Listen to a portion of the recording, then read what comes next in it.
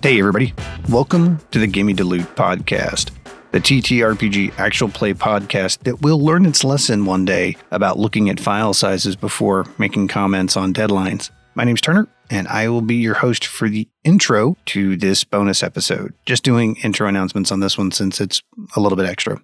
So a little bit of a good news, bad news situation just off the top. One, as promised, here's the Zweede prequel this week. Two, turns out it's pretty close to the length of a full episode. So good news, good news. Bad news is I didn't realize that this was going to end up being the length of a full episode until I started to go in and edit it, which meant it ended up being a little bit more of an editing project. So no big deal. Still going to come out with a campaign episode next week. It will be a little bit later in the week probably because this one turned out to be an hour instead of 15 minutes. But hey, you take the good with the good.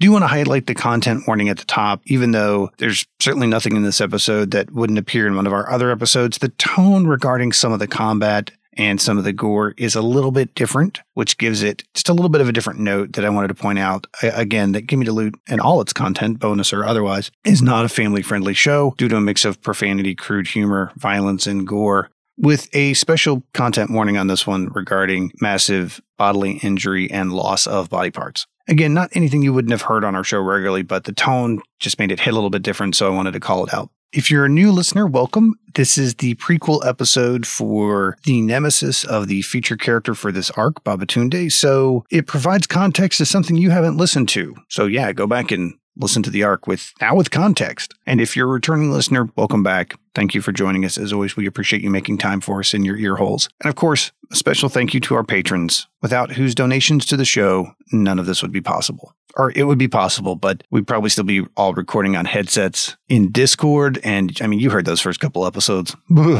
And not to step on Eldrin's bit, but did you know we stream Mondays on twitch.tv/GMDLcast at 7:30 Central Standard Time? I mean, some of you must not know, because many more of you listen to this than actually show up and hang out on the stream. So we're not sure why you don't love us, but we'd feel a lot better if you did.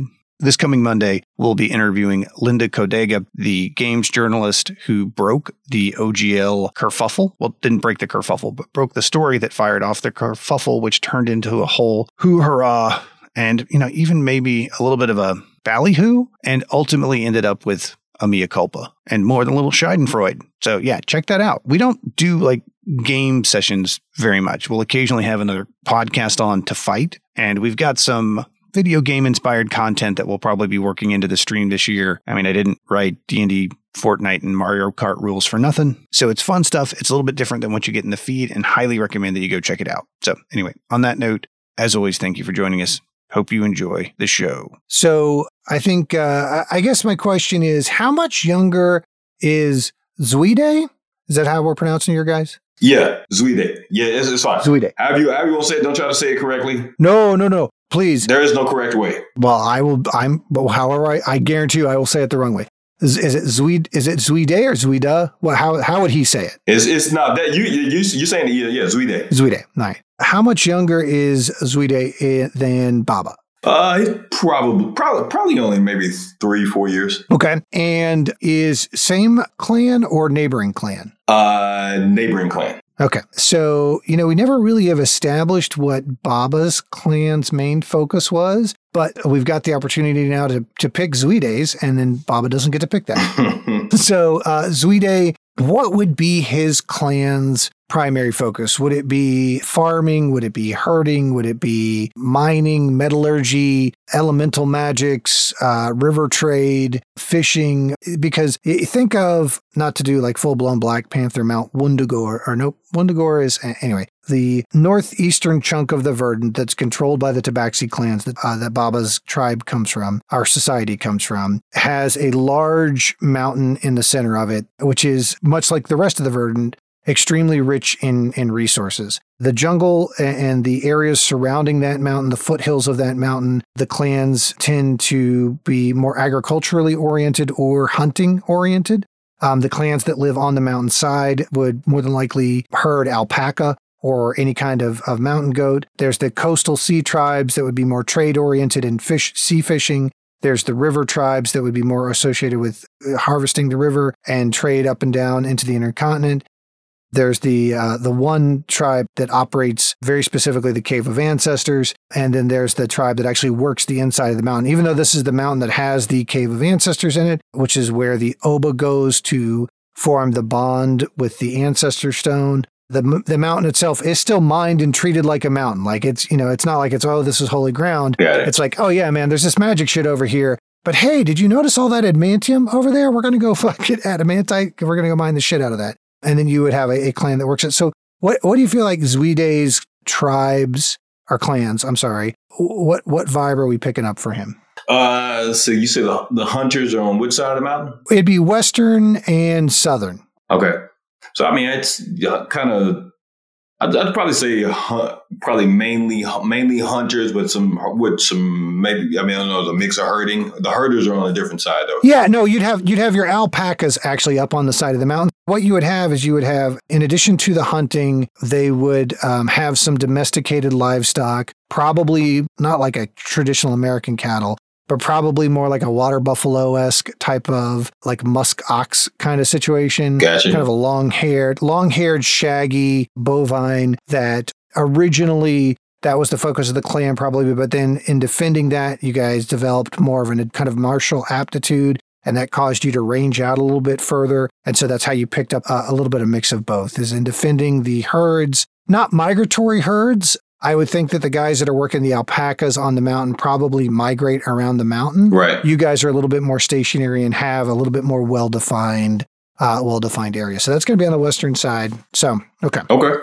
West side. So we're going to open up then with a tween Zuide and a young teenage Baba drilling with one of the battle masters in the shadow of the mountain, something that not like a mandatory military service, but more like a martial summer camp that all the tribes send their kids to, because while the tribes that aren't necessarily hunting oriented may not go out into the verdant as frequently and encounter monsters. I mean, look, the verdant, what makes it so rich is these elemental incursions. And so every place is a little bit dangerous. So okay. That's the context of the scene as we set it up here. So all right, and Zuide has always been a little on the small side. Okay.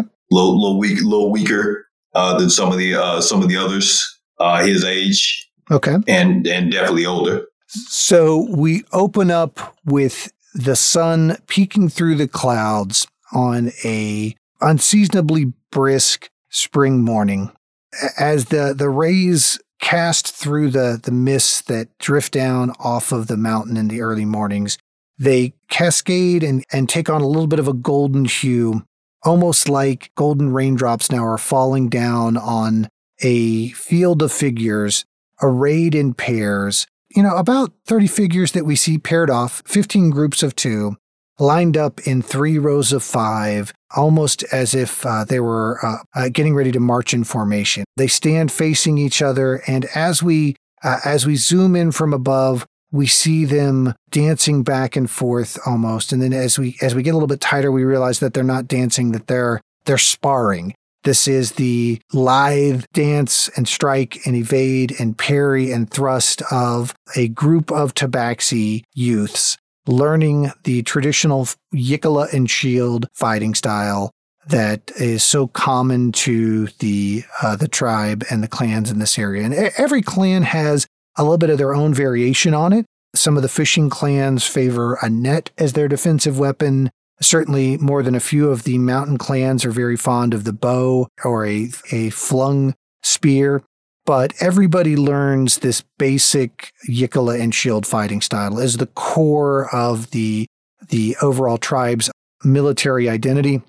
And in moments when the Oba calls the tribe together, it's very important that they have a shared combat language for maneuvers and for collaborative efforts. So when they're young, or before their rites of adulthood, every spring the tribe sends the youths that are on the edge, in that late tweens, early teens range, to the different battle masters of the different clans to drill for a week or two and pair off and fight against each other. And this is where a lot of lifelong friendships and lifelong rivalries are born.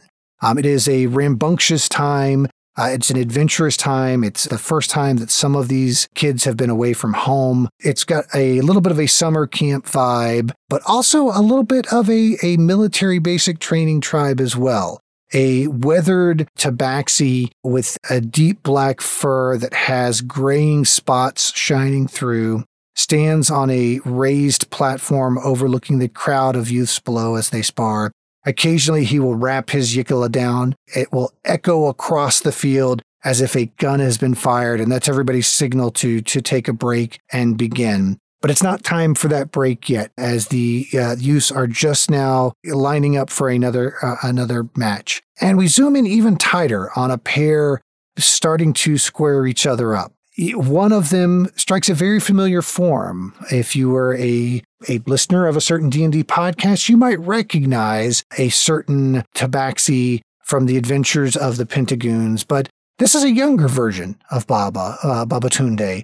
It hasn't put on quite the dense bulk of his muscle that he'll develop into years later. This is probably a 14 or 15-year-old Baba.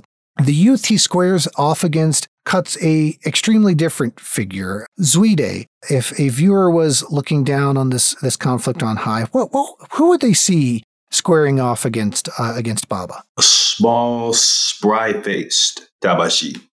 Zuide. Very young. His coat is a shiny black with silvery white stripes, akin to a tiger.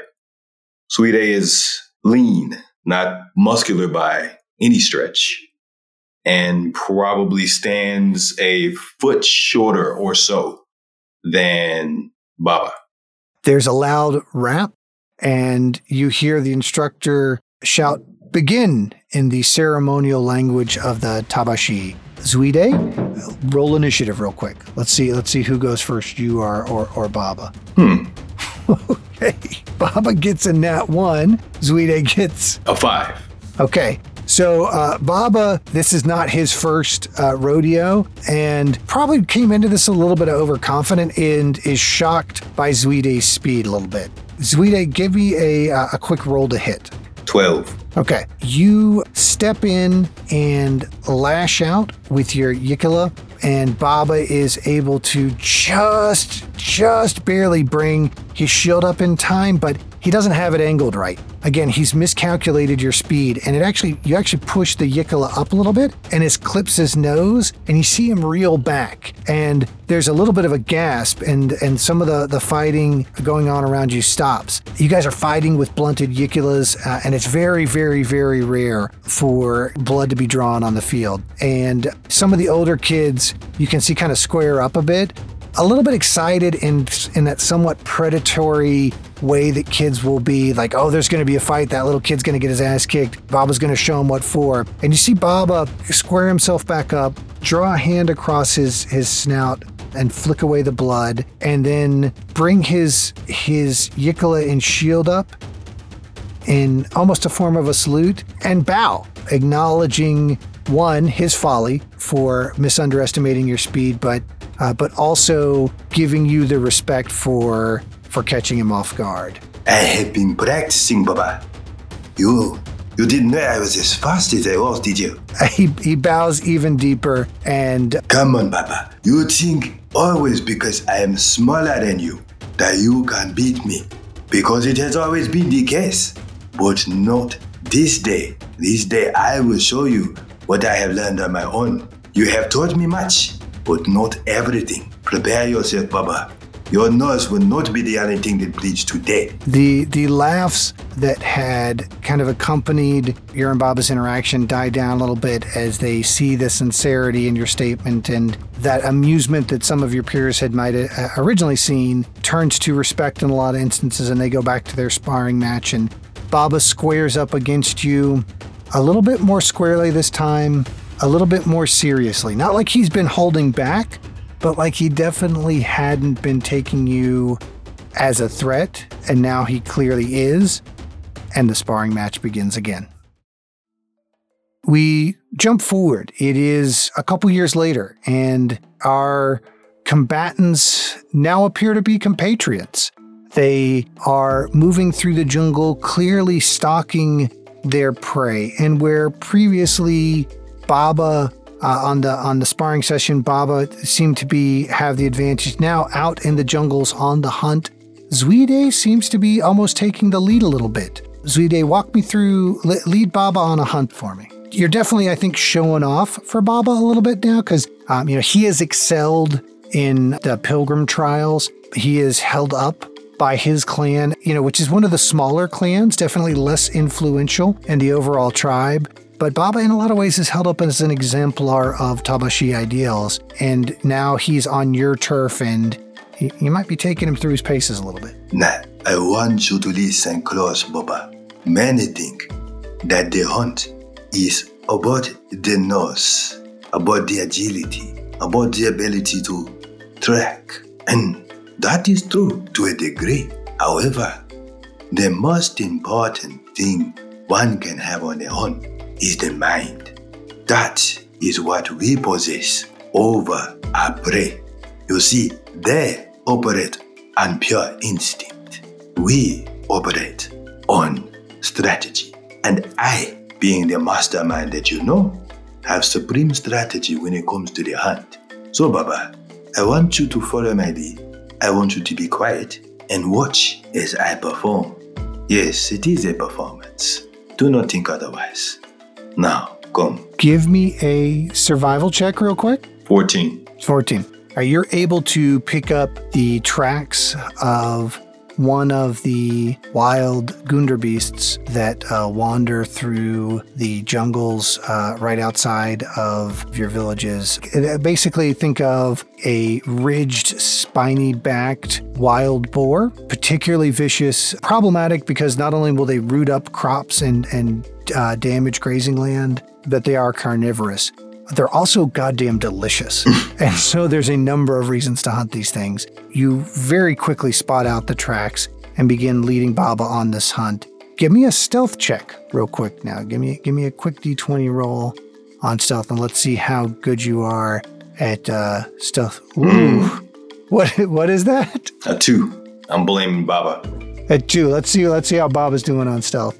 Ooh, 15. So you guys start to approach the edge of a clearing. And I think Zuide, again, probably kind of showing off a little bit. So instead of creeping through the ground, you've taken up to the trees and you spot your quarry snorkeling and gruffling through a patch of sage grass in this little clearing in the jungle. I'm gonna fist Baba. Okay. Well, all right. I didn't realize that the relationship had gone that far, but all right. Okay. I'm gonna hold up the fist to get Baba to stop in his tracks. Okay. That's what I meant. And he does. As you do that, the branch underneath you breaks and gives way, and you go tumbling down into the mud with a large scorch. The prey scampers around and immediately begins to charge. Give me a dexterity saving throw real quick. 14. You are able to roll out of the way, no problem. It's actually a pretty slick move. You do a kip up, but then also take your Yikula and lever yourself over so that you arc up over the quarry and land in a cat-like, a Tabashi-like pose behind it, and as you look over your shoulder to see whether or not Baba is impressed by your move, let's do a quick dexterity save for Baba. You see him get slammed in the chest by this thing and pushed up against the tree, but he takes that opportunity to grapple it, and he wraps his head around it and begins squeezing. What does Zuide do as he sees Baba starts appearing to be almost choking out this spiny hog, its back bristles piercing into his forearms, its tusks striving to get up in there and disembowel him. Zuide, believing that he's about to be shown up by Baba, races up and attempts to pierce the creature's heart with his Yikula. Give me a quick roll to hit. 17. You bring your Yikula down just right in the perfect spot in between the shoulder blade and the rib cage through the tense corded muscle and the extremely succulent back fat, and just pierce its heart, and it shudders and falls down. As you meet Baba's eyes, what's Zuide's expectation for Baba's reaction in this moment? Look up on Zuide with adulation. So when you see disappointment reflected back at you, how does that make Zuide feel? That was all part of my strategy, Baba. I wanted to draw the beast to us. I wanted to see how you could handle yourself before I reacted. There, what you don't understand is you thought that you had the beast where you wanted it, but it had you. Had I not pierced his heart, you would be dead right now. Baba simply shakes his head and walks away from the kill, which culturally is a little bit of a slap in the face. Of course, this is what you do. You cannot admit it to yourself, Baba. You cannot admit it. I have shown you the way. Go on, go back. Tell them that Zwide is the ultimate hunter.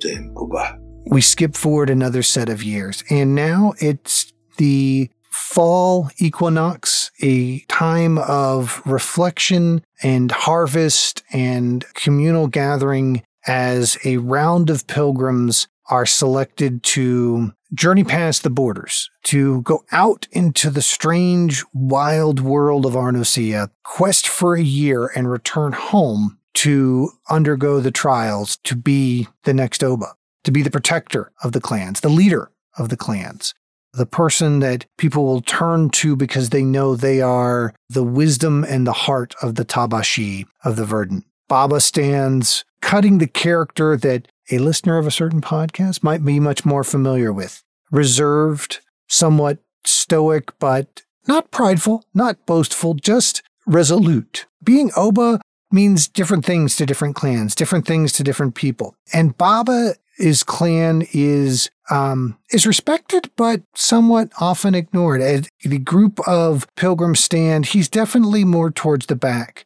But up at the front row, fully expecting to be picked, we find Zwide. Zwide, what are your thoughts in that moment as you get ready to be selected as the pilgrim that year? Zwide swells with pride. He knows that this is his time. He's worked harder than he's ever worked to reach this point, to represent.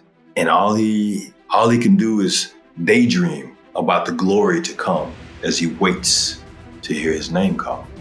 The selection goes much as a lot of people expect, and we are down to really the last two pilgrims to be selected, your clan and Baba's. You hear the elder up on the stage lean forward and go, "From Clan Agu, we select Babatunde. Babatunde, do you accept this responsibility to go into the world, learn of the dangers and wonders of Arnosia, and bring yourself home in order to bring a greater wisdom to the tribe?" Baba steps forward, walking past you, making eye contact, giving you a slight nod that is both acknowledgement and a recognition of the distance that's grown between you since that day in the jungle.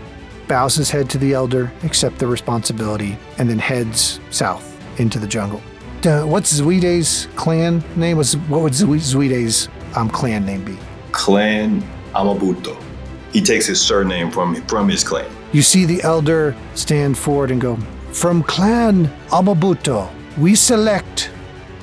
And he looks at you for a moment, makes eye contact, and just gives you a slight shake. "Vindel, step forward." And Vindel steps forward and leans his head down and accepts the responsibility and heads off, leaving you standing there with the remaining rejects. The other members of the tribe that weren't deemed worthy of this honor. This cannot be. I have worked too hard to be overlooked, to be rejected in this way. How could they not choose me? I am the best candidate. It is clear. There must be some mistake. I must speak with the elder. You catch him as he's shuffling down from the stage, and he looks over to you and goes, Zwide, I had hoped that this conversation wouldn't happen, but I fear I expected it. What can I do for you?" Why, elder? Tell me. I know that I am not the strongest. I know that I am not the largest or the fastest. But I am the smartest. My mind is superior. That alone should have granted that I would be the selection. Tell me, Elder, why has this choice been made? Zuide, you have answered the question yourself. You are very, very, very clever, Zuide. You are very, very, very proud. And Zuide, you are weak. And in that moment, you don't catch that he's talking about more than just physicality. It comes across as a comment on your physique and a comment on your form. But in hindsight, years later, in a moment, you'll realize that he might have meant something else. But that doesn't resonate now. Now all Zuide hears is the word Weak. Then tell me, Elder, what do I do now? Well, Zuide, you watch, you learn, and you grow wise as well as clever. And then perhaps another turning of the seasons will come for you. And now we roll forward in time again, and we are approaching the year, and the pilgrims have all begun to trickle in. But Baba has not returned. There's quite a bit of tumult about this. In consultation amongst the tribes, wizards and sorcerers, there is more than a few auguries cast to see if they can divine his location. And through rumors and scuttlebutt, you pick up that they can determine that Baba is not dead.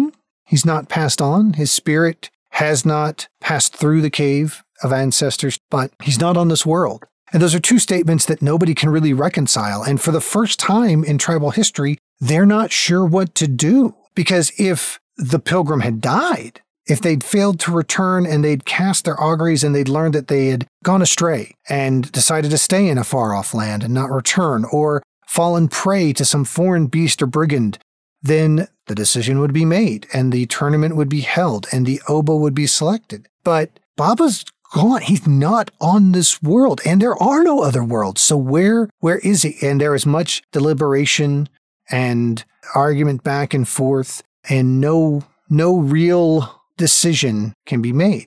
And time passes, and there begins to be a discussion of what could happen if Baba never comes back. Surely there has to be an Oba. We're now a year and a half gone by, so 6 months beyond an Oba should have been selected, and there's a little bit of a bureaucratic paralysis. Zuide has worked his way into a position of importance within his clan, but doesn't really hold any authority, but he's definitely earned a seat at the table for some of the tribal conversations. What does Zuide suggest as a resolution while there's much hubbub and ado? I want to tell all of the clans. It has been rumored that Baba has abandoned us.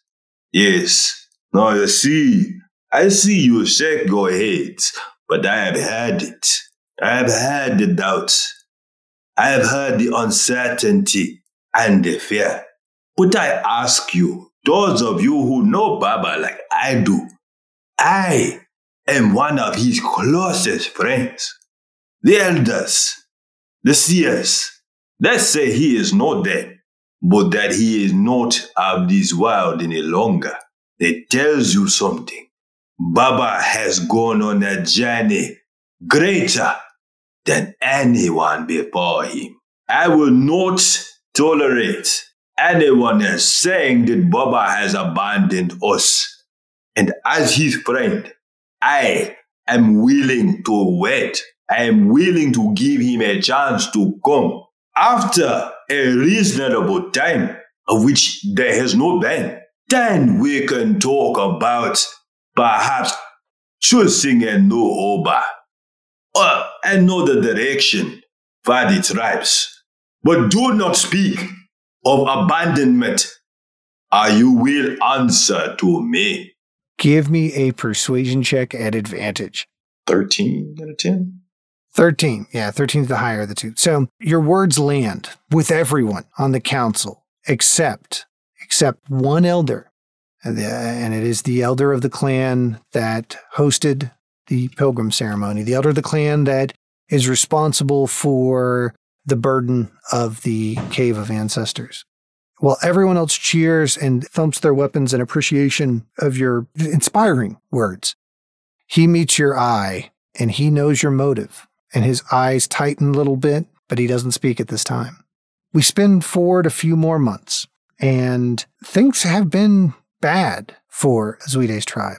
Recently, a strange creature of some kind has been devouring the clan's herds. These shaggy, long thick-horned, water buffalo-esque ox that your clan uses as their primary food source and beast of burden, in addition to being some of the premier hunters. On the western edge of the tribal lands is where your clan has their holding, and you have several grazing fields. And then since you guys are up against the edge of the verdant, originally you guys became hunters as a byproduct of martial prowess that you had to pick up to defend your herds. And it's like, okay, well, if we're going to get really good at fending off the stuff that wanders out of the jungle, why don't we wander into the jungle and find it before it becomes a problem? And that's how you guys kind of became the hunter-herdsmen of the Western Reaches. But something new has been mysteriously devouring these herds out in the grazing fields. It's really strange because they just almost seem to disappear. At first people suspected a rock might be flying by, but too large a group of animals disappear at one time for it to be something that is swooping down and picking it up. There are some bloody remains, and I think Zuide is really the only one who's been able to figure out that the threat is coming from underground, from something moving through the ground and devouring your clan's lifeblood. This would normally be the situation where an Oba would come in, gather a group of hunters together, or a group from the different clans together to take on a greater threat. And while Zuide, I think you probably tried to do that, you still really don't have any authority. So it might have been seen as you really kind of taking on air. So you're on your own. And this is a problem that, man, if you solve it, will really make a name for yourself. Zuide wants to have a word with the elder. You approach him in his hut. He is sitting out front, whittling away a block of wood. Ah, Zuide, what causes you to lighten my porch with your presence? Elder, I've come to talk to you about the threat to the herd. The threat to our livelihood as part herders. I intend to find it and kill it. I understand that no one else here is taking this as seriously as it should be taken. That is a mistake. We will lose our head. I understand that our existence only half depends upon the livestock. But if we lose half of what we are, then we are only half of what we were. But if I find it, no. When I find it, and when I kill it, I expect to be acknowledged for such a deed. And I want to know that you support me in that. Zuide, do you think the tribe does not care about your clan? Sometimes I have to ask myself twice, Elder. Zuide, do you understand that it's not that we will not send help to your clan? It's that we will not send troops for you to lead. You are not an Oba. But you are not the leader. But you are not in charge. But if I can effectively lead my brothers and my sisters to destroy this threat, then why would you not let me do it? Why would you allow this threat to continue? Out of what? Out of some disappointment? Some lowered expectation of what I am? Zuide. Come now, Elder. Zuide, you make this about you again, and that is why it's I do this, I achieve this, I deserve recognition. These are your words. But is it not true? Well, forgive me, Elder. I do not mean to raise my voice. Zuide, what happens when one of your tribesmen dies at your command for your pride? It is not pride, Elder. This is something that must be dealt with. It must be eradicated before we lose our head. If someone happens to benefit politically from destroying the creature, then what harm is there? So, Zuide, you say this. If I were to send someone from the Apaya tribe with a group of their warriors, would you follow and eliminate this threat? Will you acknowledge and serve your clan and your tribe? Or must you be at the lead? The Apaya, elder, the Apaya, they do not know the difference between a water trough and a litter box. You want to send them to take on this deadly adversary, and you want me to follow? Yes, of course, I will follow them, and I will watch them all die in front of me before I am the one to take down this threat. You understand that doing so, that is what would put lives in danger, not me. As a matter of fact, you know what, Elder? Fuck Jobo. I can do it myself. I understand many things. I get the reference, and I appreciate it. But you are not ready. You said this to me a year ago. I am not ready. Then when, Elder, when in your eyes will I be ready? Or maybe it is you who do not want me to be ready. I hear much noise, Zoide, and very little wisdom. And when I hear much wisdom and very little noise, then perhaps we should speak. Bah. Remember your friend Baba. Remember how he waited before he spoke, how he listened and thought before he acted. Baba. You say I want to make it about myself? How can I not when Baba is constantly lifted up in front of my face? Every time, every opportunity you get, some other member of the tribe gets. Hey, where is Baba? They come to me and ask, is we there? When Baba returns, are you going to be his past? They ask all about Baba, but never about me. Never about Zwide. I am the only one who advocates for myself. That is why I make it about me. I will show you, Elder. I will show you who is the wiser.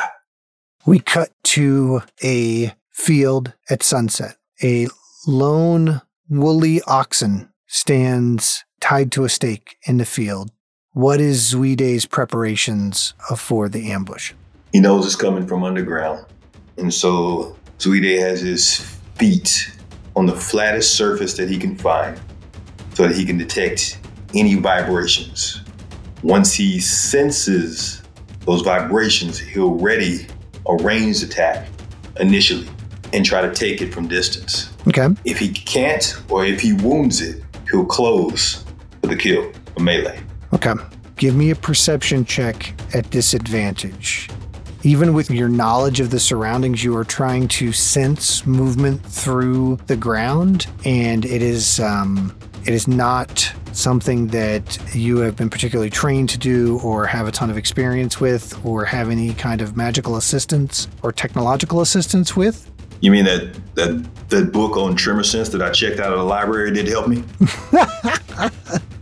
Unfortunately, it was the Time Life abridged version, and it basically spent a lot more time talking about the famous Tabashi bard Kevin Bacon. It mostly was about his stage plays. That's sorry.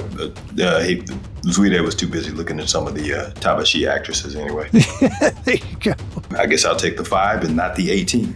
Yeah, unfortunately you will. So Zuide is crouched, doing that thing where he is got his eyes shut and really trying to push his senses outward. And perhaps if the creature had come at the muskox first, perhaps if the creature had even come up directly underneath Zuide, he would have been alerted. Perhaps if this creature tunneled or dug, but it is swimming through the earth at a depth. It moves through the ground as if it were as liquid as a deep sea. It can sense you. It can sense your movement. It can sense your heartbeat. A measured pulse pushing the blood down through your extremities, into your fingers, into the ground. Even that slight vibration triggers it, and it begins to surface. Faster and faster and faster and faster. Unfortunately, not directly underneath you, because again, that might have hinted at the threat that was coming your way. But as this massive land shark, a boule, bursts from the ground behind you, Zuide has just enough time to spin around and see its form come arcing out of the ground up into the air, 15 feet straight up, arcing downwards and barreling down towards him like this fleshy, jawed meteorite, maw just gaping open. By the ancestors! Give me a dexterity saving throw. 2. All right, you're going to take 27 points of damage, 14 of it bludgeoning, 13 of it slashing, as this massive form barrels into you. The impact of its beak crushing you down at the ground, this magical force liquefying the earth beneath you, and Zuide, while he wasn't able to get out of the way, he is very clever. And he is able to, in that moment, pull a keepsake from the bandolier that he used to keep the bolts for his hunting crossbow. And he pulls this keepsake out and stabs it into the ground. And while the boule's jaws and claws tear at his flesh with a massive Herculean effort, you are able to maintain that grip and keep yourself from being pulled under. And gasping and bleeding and broken and crushed, your consciousness fades into darkness, and you can see two things. A group of Apaye tribesmen running towards you, and the keepsake that you pulled from your bandolier, which saved your life. What is that item? It is a version of an immovable rod. It's actually in the shape of a crossbow bolt, but it cannot hold as much weight, and it can only be used 3 times before it becomes useless, and this is the second use. You slip into darkness, and it, very similar to this beast that swims to the earth, Zuide now swims through the border between life and death, bouncing between agony and oblivion. The tides of consciousness constantly drawing further and further away. Snippets of conversation, shouts and yells as the Apaye bundle him up and carry him. Who knows how long? Maybe it's the same night, maybe it's days later, maybe it's weeks later. You hear the elder in an animated discussion with members of your clan about what can be done to save you. Your injuries being far beyond anything that even the advanced magics of the clan and the clan's healers are able to heal. There are portions of you that are gone.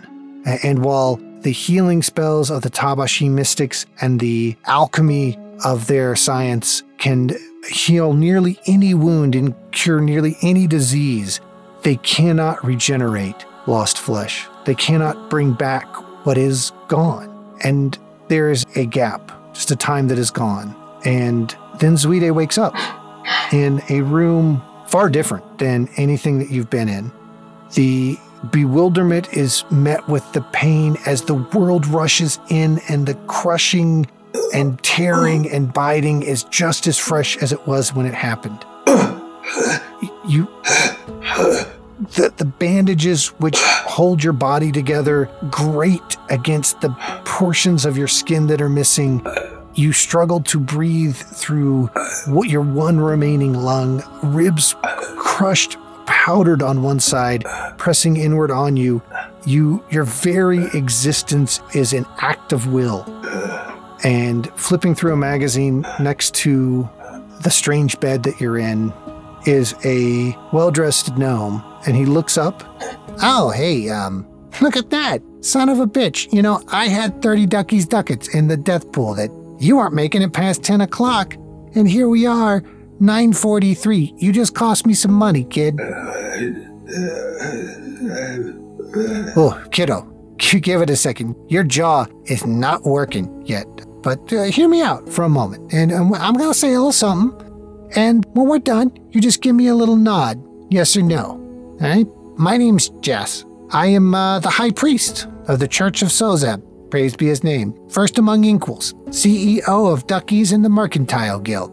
You know, kid, you have caught my eye, which is not something a lot of people can do. And it's not because you got chewed up into this wad of tabaxi that you appear to remain. But that crossbow bolt you made, that's pretty fucking clever. And if there's anything Sozeb loves, it's clever. So, I think we can find ourselves in a little bit of a mutually beneficial experience here. Because, we can rebuild you. We can make you stronger. But if we're going to expend those resources, I gotta know that my investment's worth my time. I gotta know that I'm putting my money in to the kitty. See what I did there? It's clever. For a good purpose, so to speak. So, here's what I'm offering, kid. I'll rebuild you. Make you a new Tabashi. But not just make you a new you. I'll give you a new life. You come and you work for me for a little bit. You come and work in our science division. You show us some of that clever that made that bolt. Show us some of the other interesting tricks that have made you such a good hunter. And, we'll get you fixed up. We'll send you back over to your clans there with a new purpose, with a new job, with new resources. You can show those guys what they've been missing because I don't think they appreciate you as much as I do. And all you got to do, man, is come up with new stuff and look, there are some things in the Tabaxi lands that we would like to have access to, that there's been some resistance to. And, we think that if there was somebody in a place of influence amongst the Tabashi that was willing to at least listen to what we had to offer, then, we could enter in more reasonable negotiations and come up with a mutually beneficial situation. Or I can leave you this broken hunk of a mess of cat person and you can, live the next however many minutes of your life in unending agony and shame for a life unfulfilled and unrecognized. So you tell me, kid, you wanna show them what you got? Sweetie nods.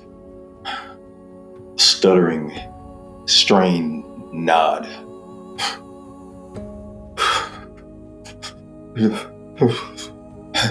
Oh, kid, wait till they get a load of you. And the doors to the medical wing swing shut. We skip forward again. Hard to tell how long at this point. We seem to have circled back around to another fall. And the tone is different now in the Tabaxi lands. Where there was a little bit of trepidation before, there's a little bit more confidence. And as you scan across the tribes, it's hard to pick up what's different at first. But then you notice, wait a minute, that guy is got the newfangled Mercantile Duckies headset on. Oh, look, that guy's got a meal phone. Some of the farmers now appear to be plowing the fields with Ducky brand Plowforged, which are a not quite sentient Warforged. The overall tech level at the clan seems to have been elevated a little bit. I mean, look, the Tabashi aren't technologically backwards at all, right? They're alchemists and they're metalworkers and the arcanists are just as advanced as any other of the societies in Normir or Sama.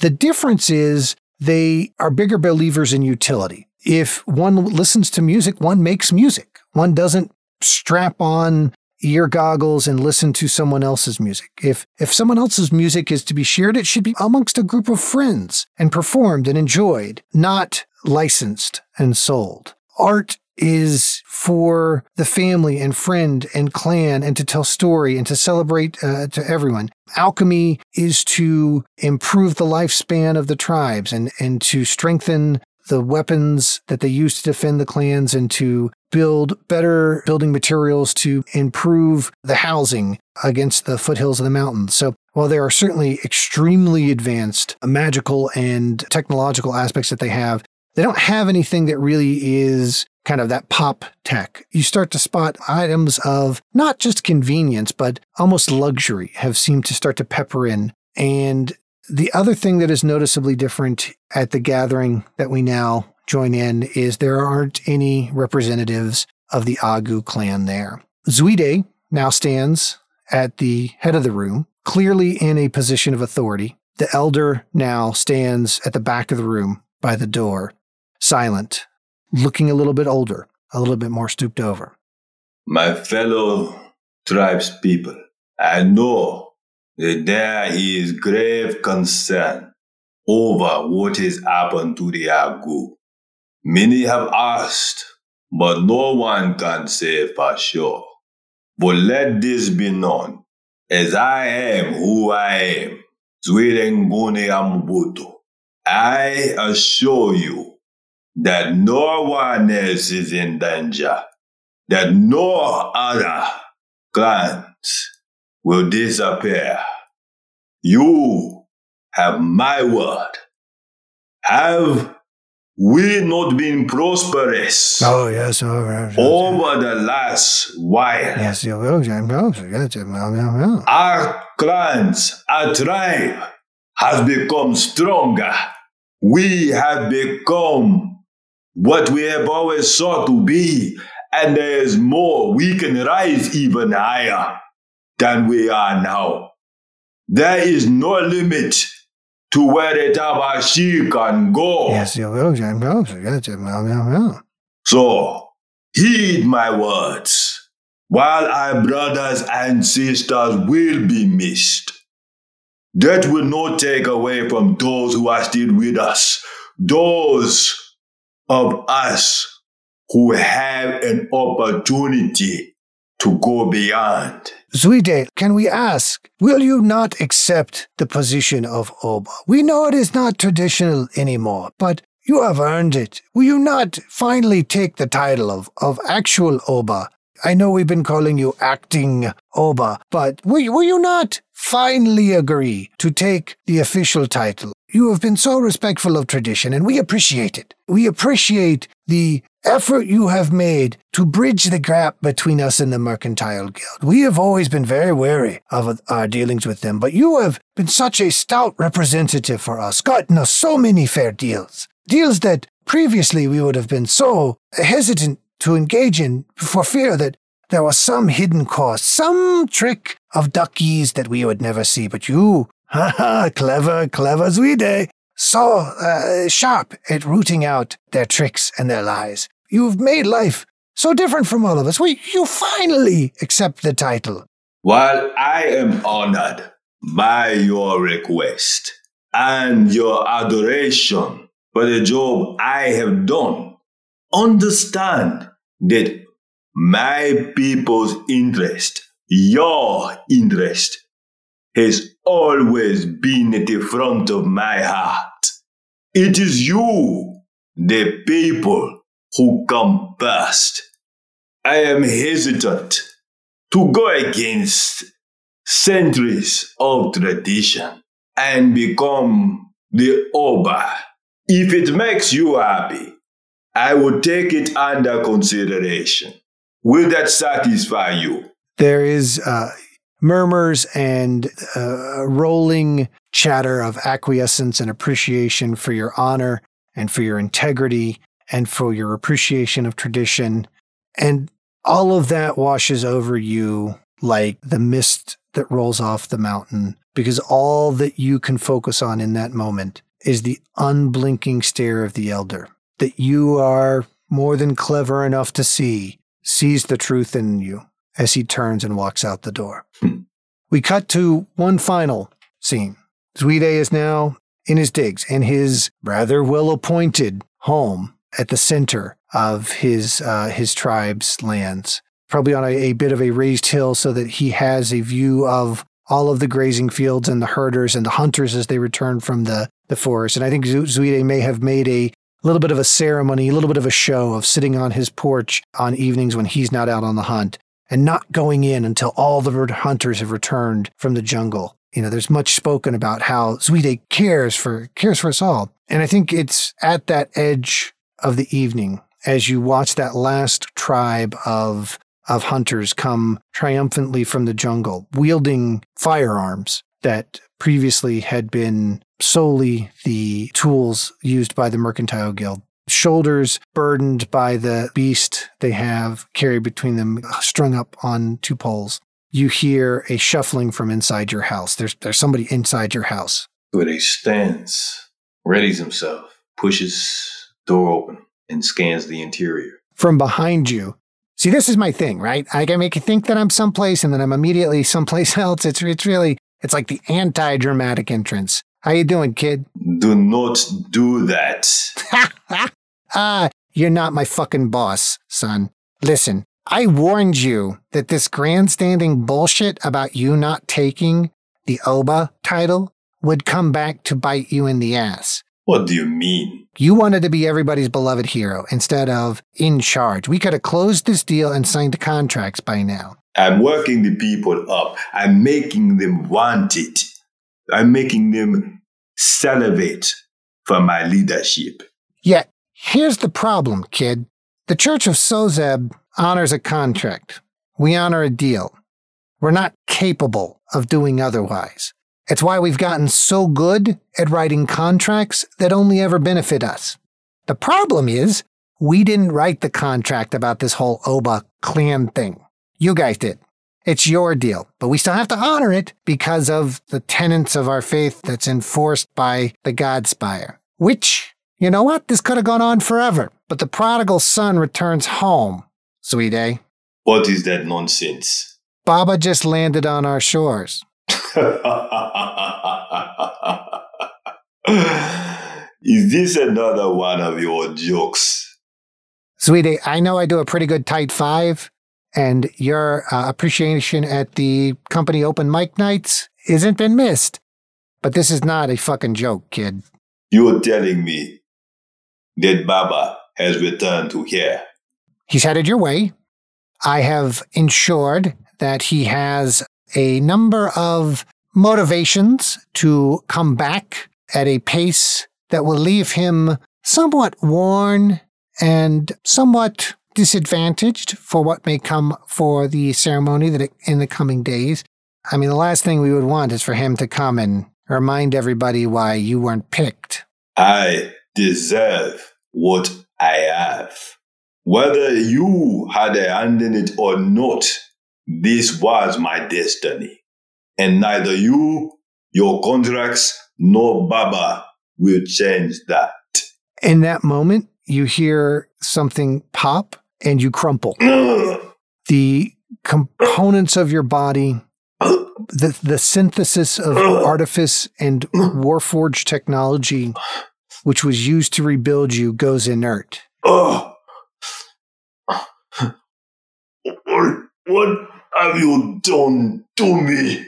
I reminded you that you are not in charge of anything. All right.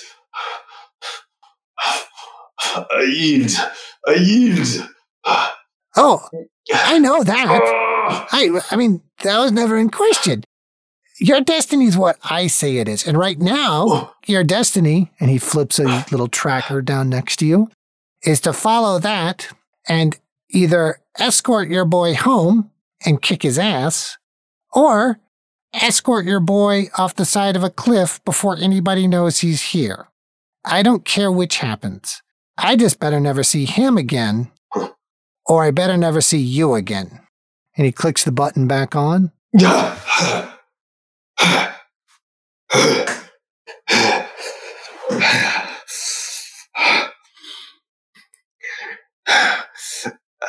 I will see to it. And that's where we'll end this interlude.